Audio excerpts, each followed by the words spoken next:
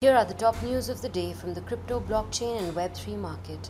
Coinbase CEO Brian Armstrong has been actively pursuing the exchange's expansion ambitions in the UK amid mounting legal issues in the US. Curve founder Egorov now has around $132 million worth of collateral and $42 million in debt across all other DeFi lenders. The JPEG scandal has grown to become one of the largest fraud cases in the country, with over 2,300 victims and losses estimated at over $175 million. The International Cricket Council will leverage Near blockchain operating system to power a Web3 fan engagement app during the 2023 Cricket World Cup in India. The tech giant Cloudflare says its new platform Cloudflare AI allows developers to build scalable AI applications quickly and more affordably.